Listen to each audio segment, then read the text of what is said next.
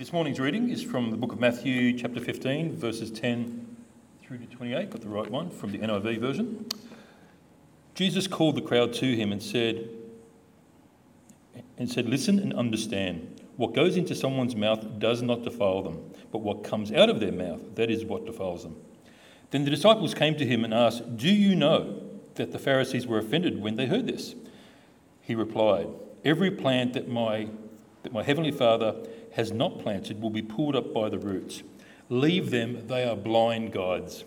If the blind lead the blind, both will fall into a pit." Peter said, "Explain the parable to us." "Are you still so dull?" He doesn't hold back. You banana head. Don't you?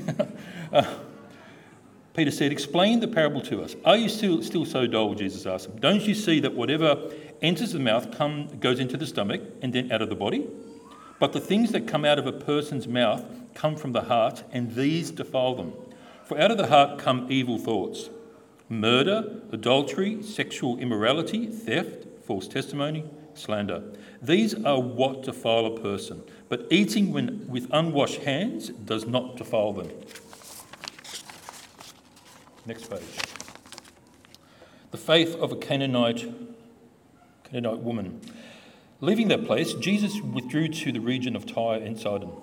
A Canaanite woman from that vicinity came to him, crying out, "Lord, Son of David, have mercy on me. My daughter is demon-possessed and suffering terribly." Jesus did not answer a word, so his disciples came to him and urged him, "Send her away, for she keeps crying out after us." He answered, "I was sent only to the lost sheep of Israel." The woman came and knelt before him. "Lord, help me," she said. He replied, "It is not right to take the children's bread and toss it to the dogs." "Yes, it is, Lord. Even the dogs eat the crumbs that fall from the master's table." Then Jesus said to her, "Woman, you have great faith. Your request is granted," and her daughter was healed at that moment. This is the word of the Lord. Thank you, James. We're continuing on in our little series on vacation verses, looking at just some actual, if you might have noticed, some different passages in Matthew, and looking at some of the great lessons that they share with us. I'm going to pray, and then we'll jump into this passage and look at it a bit more. Let's pray. Dear Lord, we just thank you for your word. We thank you for the way that it cries out to us from across the ages, Lord. Thousands of years ago, conversations were had and words were said, Lord, that still impact who we are today as your people. Lord, I pray that you might just bless us as we come before your word now, Lord. You might open our hearts and our minds, Lord, preparing us to hear what you have to say to us. Lord, wherever we're at with you this week, Lord, we just pray that you might have a word that speaks to us. Lord, I pray you might help me to speak truthfully and clearly of your word this morning. I pray this in Jesus' name. Amen. Checking if I've got the power, Matt. Well, we might need to give it to me. We have been looking at some different verses, and this week is an interesting one, thank you very much, where we have these two different interactions with Jesus. One around this idea of being spiritually clean, and then immediately after that, this interaction that Jesus has with the Canaanite woman, that at first might seem like two separate things, but are in fact very much connected together. It starts with a question of what is clean and what is not. Now, for many people, the question of what is clean and what is not varies very much depending on whom it is you are talking to at the time, isn't it?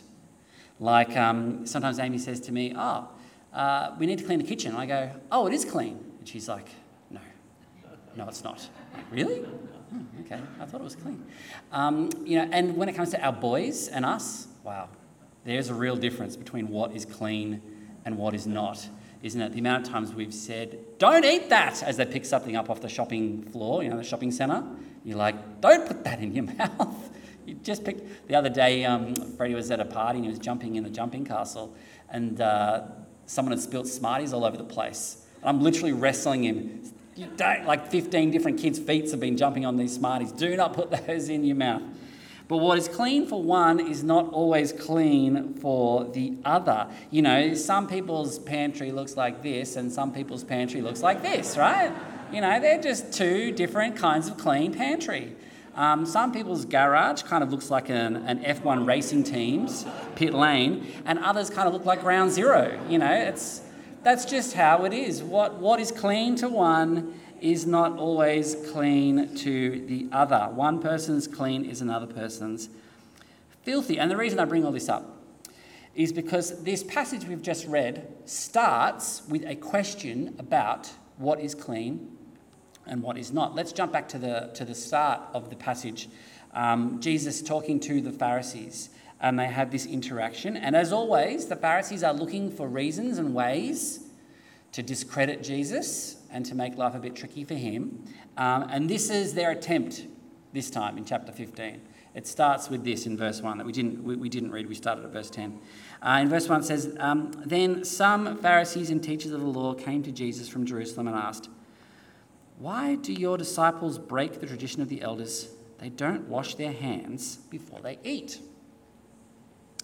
Now, this isn't like they don't wash their hands, kind of like your mum says, go wash your hands, kind of wash your hands, right? It's not about germs.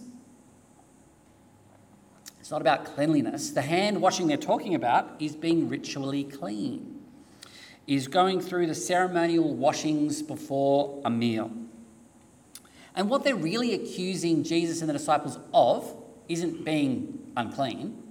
It's being ungodly. It's a question of their spiritual cleanliness. They're like, you don't perform these rituals, these rites, which you know that a good Jew, a good follower of God should do. And then the discussion that he has about what is clean and what is not clean, that comes from this. And then straight after that discussion that he has with the Pharisees about what is clean and what is not, you know, what comes out of your body is what makes you clean or not what goes in. He has another confrontation, this time not with the powers that be, not with the Pharisees and the Sadducees and the rulers and the elders, but with a Canaanite woman, the complete opposite end of the social spectrum. The Canaanite woman is begging Jesus for help, but none of them want to give it to her. Jesus ignores her. The disciples say, send her away. She's harassing us. Tell her to go. Because, of course, the Canaanites are the remnant people that were first in the promised land before Joshua and the conquests came and took the promised land from them. So that was 1,300 years before this incident, like a long, long time. The Canaanite people were thought of and known as the terrible, wicked, immoral people that used to inhabit the promised land. So not only is she a Canaanite woman, she's a woman, she's a beggar, she's from this defeated, immoral people. She is kind of the epitome of what unclean looks like. There it is, right in front of you. And you have the juxtaposition of these two confrontations Jesus has, with the Pharisees talking to him about what is clean and what is not clean, immediately next to the Canaanite woman, whom everyone knows because of who she is and where she's from and what she does. She is not clean. But of course, the question is that Jesus presents to them who here really is clean, who here really is right with God, and who is not. He answers the Canaanite woman in verses 24. I'm going to skip backwards and forwards a little bit. He says to her in verse 24, I was sent only to the lost sheep of Israel. The woman came and knelt before him. Lord, help me, she said. He replied, it's not right to take the children's bread and toss it to the dogs. Yes, it is, Lord, she said. Even the dogs eat the crumbs that fall from the master's table. Then Jesus says to her, woman, you have great faith. Your request is granted. And at that moment, her daughter was healed at that moment. So you have this woman, this Canaanite woman, the one for whom all who were there that day knew was the epitome of uncleanliness, ungodliness. She is the one at the end of the day with which Jesus declares she is the one of great faith.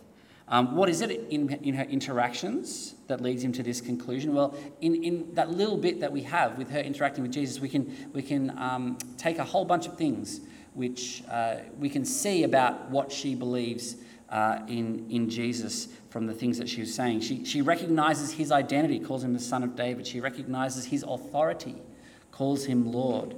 She recognizes her own undeserving status before him. She asks for mercy. She recognizes her dependence on him, and she recognizes that Jesus can help whomever he wants, even a Canaanite dog such as herself. In these two events, what we see is Jesus radically changing the assumptions of what is clean, and who is not. Right? The Canaanite woman, the embodiment of dirt and filth from a defeated people who has never actually probably done a ritual cleaning in her life. And these Pharisees, these scriptures, the scribes, the leaders of the Jewish faith who know the law back to front, who perform all the rituals, who do all the stuff, whom is really clean. And of course, he proclaims not in words, but in his actions towards them, that the woman is the clean one and the Pharisees are not. Because what makes us clean, what makes us right with God is not the outward rituals, but it's the cleansing of a person's heart. Have a look at verse 17. Jesus says, "Don't you see that whatever enters the mouth goes out through the stomach and then out of the body? These things that come out of a person's mouth come from the heart. These defile them. For out of the heart come evil thoughts, murder, adultery, sexual immorality, theft, false testimony, slander. These are what defile a person, but eating with unwashed hands does not defile them." It's not the ritual that makes you clean or not, but it's a changed heart that makes you clean. You can fast, you can tithe, you can do all of the ritual cleanings that you want, but that's not what's going to make you right with God. That's not what is going to make you spiritually clean. That's not what is going to bring you closer to God. But godliness comes from a changed heart. A heart filled with the love and compassion of God. And that changed heart will overflow through actions and words, through what you do and how you treat those around you. James in his book, he knows this very well, and he talks about it in the first chapter in James 1:26. You probably heard it before. "If anyone considers himself religious and yet does not keep a tight rein on his tongue, he deceives himself and his religion is worthless." What James is saying is what comes out of you, that's what's more important, right? The truth of your tongue, your words, the way you interact with people, that will betray the truth of your heart, one way or another. You might look like the perfect Christian in all of the ways, right? You might have the outward appearance of being a godly, faithful person, but yet the truth comes in sometimes what we say and what we do, the truth of our heart. Years ago, I think it was Amy read this book and I just heard about a lot of it. It was called My Life Among the Serial Killers, and it was written by this woman who was like a psychologist, and she worked interviewing people who had been captured for serial killing, for multiple murders. And she would interview these people to kind of get a bit of a profile, to understand their thinking, all this kind of stuff. Interesting book. That's why she calls it Her Life Among the Serial Killers, because she spent so much time with these guys. And she would interview them for like 4 hours straight, like the hours and hours and hours. Because, often is the case, the people who are serial killers are quite slick. They're very manipulative. They can be charismatic. But after a while, that guard will slip. And they can hold it up for an hour. They can hold it up for 2 hours. But after the third hour, after the fourth hour, then the truth starts coming out. So she would talk to them and talk to them and talk to them and talk to them and ask them questions and questions and get them to tell them these stories and stories and stories. Because eventually the truth of what they were saying would reveal the darkness that lived in their hearts. And there's that great saying, isn't there? By your fruit you will be known. What makes you clean, what makes you right with God, isn't about the outward signs, it's about this inward reality. It's about the things that you do, the things that you say, and the reality of your heart.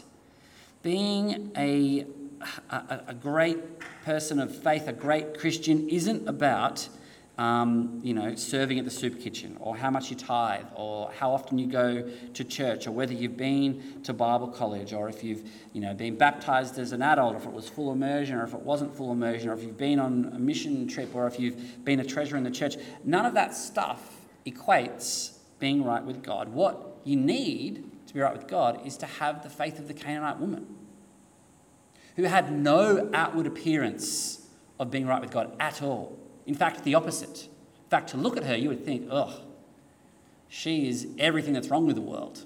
She's the one who's going to be the furthest away from God, to look at her outwardly. But yet, she is the one that has a faith there that is unlike any of the others that Jesus is talking to. A repentant heart that proclaims Christ as Lord and seeks to have a relationship with God. Years ago, I was having a family dinner. I might have told you this story before. And it was my family, my side, and we were just sharing, and somehow, I don't know how, my dad kind of started talking about his testimony, which is not like him. And anyway, he was telling us his testimony, and he was saying how he was away on this church retreat, like a church camp, and as the speaker was talking and as the sessions were going on, he kind of had this reality, this realization of what the gospel really meant. Right? He kind of had this realization of the truth of the gospel for him in his heart. And that, he said, was the first time I ever really prayed this prayer of repentance. And I'm listening to it and I'm like, hang on, when was that? Like, how old? I'm trying to do the count back. I'm like, how old were you at the time? Because I'm like, you saying you only became a Christian like in your mid-40s? Because my whole life, he'd been like the church treasurer and on the church property committee. And we'd been there every single Sunday of my living life. And I couldn't remember a moment when he wasn't in my head exactly what everyone thought a Christian would be. And I'm like, but you didn't actually come to faith until like your mid-40s? You'd gone to church your entire life. And that blew my mind at the time, because as a kid growing up, like, I would have said, of course, Dad. Like, look at him. Like, he's the one who counts the money afterwards. He does the books for them. He's at all of the church meetings. He's at all the working bees. He's at everything. He's a Christian, look. But there was a reality that he himself realised that he hadn't actually had a changed heart. He'd done everything to the outward appearance that made him look exactly like what a Christian would be, but yet he hadn't taken that most important step. He hadn't taken on the faith of the Canaanite woman, who just has a heart to want to know God more and want to have God in her life. Which leads me to my final point, which is that assumptions are often a fatal experience, aren't they? Assumptions cannot be trusted. What we actually have in this story is a story about assumptions. There's a bunch of assumptions made about the Pharisees and the scribes, and they're saying, we are more godly than you. You don't even do the ceremonial washings. And everyone who's there would have an assumption about them and their faith and where they're at. And then you have the Canaanite woman, and there's a bunch of assumptions about her. This beggar Canaanite woman from these Gentile people. Look at that Canaanite dog. That's the assumption made about who she is. And at the end of the day, Jesus flips the reality about what these assumptions are on both sets of people. We make assumptions about people all the time based on a whole range of things, isn't it? If you meet someone for the first time, you're going to ask them a few sort of questions to help you make some basic assumptions about who they are, like what they do for a job, or where they live, or what their interests are, or what uni they went to, or whatever it is. And the sort of answers you get will help you make some basic assumptions about who that person is. You might make assumptions about people based on how they look, the clothes they wear, if they've got tattoos, or if they don't, or if they drive a car, or if they ride a Harley, or or how they smell. These are we make assumptions about people, about all these sorts of things, because we live in this ordered society. We've got kind of this mould, which we kind of assume most people are going to fit into, and those who don't fit into that mould, sometimes we don't know how to interact with them, right? We feel a bit awkward or a bit uncomfortable around them. But there's 1,000,001 reasons why assumptions are not a helpful thing to make, because most of the time, or often at least, they're wrong, aren't they? There was a story about this lecturer and preacher, guy called Reverend Dr. Swindle, and he was a theologian, he was a keynote speaker, and one day he was at this huge conference, and as he gets up to give his first talk, he halfway through, he notices this guy smack bang in the middle front is like dead asleep. He's like, oh man, he's like, okay. Anyway, next session he comes out, the guy's there again. Almost nods off immediately. Third time, before he even starts talking, he's asleep. And he goes and he talks to the organiser. He's like, you guys do something about this guy. It's putting me off. Like, the first thing I see is this guy, like mouth open, snoring in the centre row. Anyway, after it was all said and done, this lady came up to him and said, oh, look, thank you for your talk. It was they were really great, really powerful. Look, I want to apologise to my husband. He's just been diagnosed with cancer, and this medication just makes him so drowsy. But I said we shouldn't come, but he just said he didn't want to miss it, and he had to be here. And then, of course, Reverend Dr. Chuck Swindon walked away feeling about 2 inches tall after that. But assumptions that we make about people so often set us in the wrong direction and help us to not really know the truth about people at all. A guy I used to work with, he used to be the minister at Bondi Mission. This is the only picture I could find. That's Google Images. There's Bondi Mission. It's right down near the beach, and it's this little church that kind of does a lot of work with homeless people, because Bondi has quite a significant population of homeless people. Anyway, one of the first days he came to church, and it was meeting the people at church. This guy came up to him that was just really kind of took him back. It's this huge, big islander guy, and he was dressed really shabbily, and he was really kind of gregarious and in your face. You know those kind of people who you just end up kind of constantly walking backwards from in a conversation until you're in the corner of the room, there's nowhere to go. And it was like that, and he smelt, and it was just like, and he was just thinking to himself, what have I got myself into? Anyway, we'll call that guy Tony. So that was the first time he met Tony. But then as the months and the weeks and the years rolled on, he realised, oh, actually, Tony is like the cornerstone of this congregation. Like, without Tony, we would struggle. Because Tony was the guy, every day, no matter who came in that door, hey, how you going? Walks up, chats to you, has a big smile on his face. He was the guy who was perfect doing some of this work with homeless guys, because they didn't see Tony and think, oh, who's this, Bondi yuppie. They saw Tony as like, that's someone I can have a chat to. And the point was, the minister's first assumption of this guy was, oh man, this is going to be rough working with this guy. When he realised, oh, actually, this is the most important person in the church, like more important than me, because the ministry he has is kind of more powerful than what I'm doing, because he has an ability to connect to people in a way that I never can. Sometimes the people who you think are the wrong people to do the work of God, to do the work of the kingdom, are actually the exact right people. Sometimes the people who look outwardly like they're all wrong for whatever the reasons are. Their life's a mess. Things aren't going right. They're just all over the place. But yet they're the people that God has intentionally picked out for a particular ministry. And often those people who you think are wrong for that ministry are the people that have the most powerful ministry in those different spots. Because what makes a person a believer, what makes them a person of faith, isn't their outward appearance. It's not how much they give or the mission trips they've been on. It's not how much they have their life together, or how much their life is a mess, or how much they perfectly fit the mould.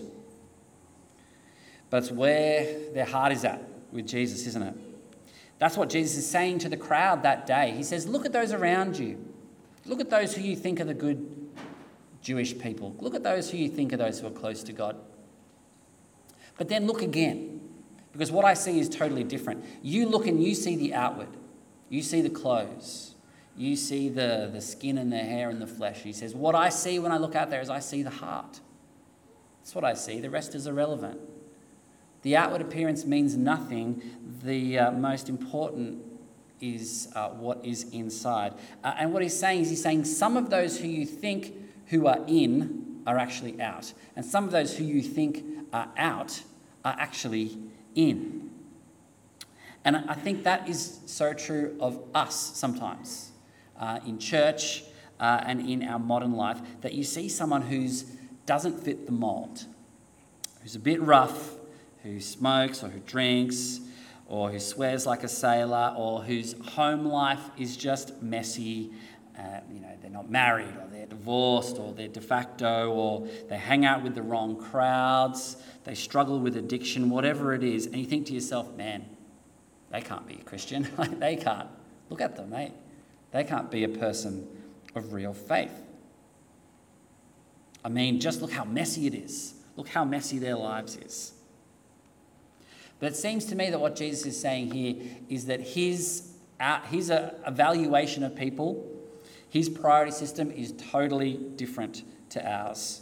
He isn't interested in the religious and the pious, but he's interested in those who have a genuine change of heart. Those who come to God grounded in love and mercy and with a faith that is far bigger than the outward things, far bigger than the things that we do.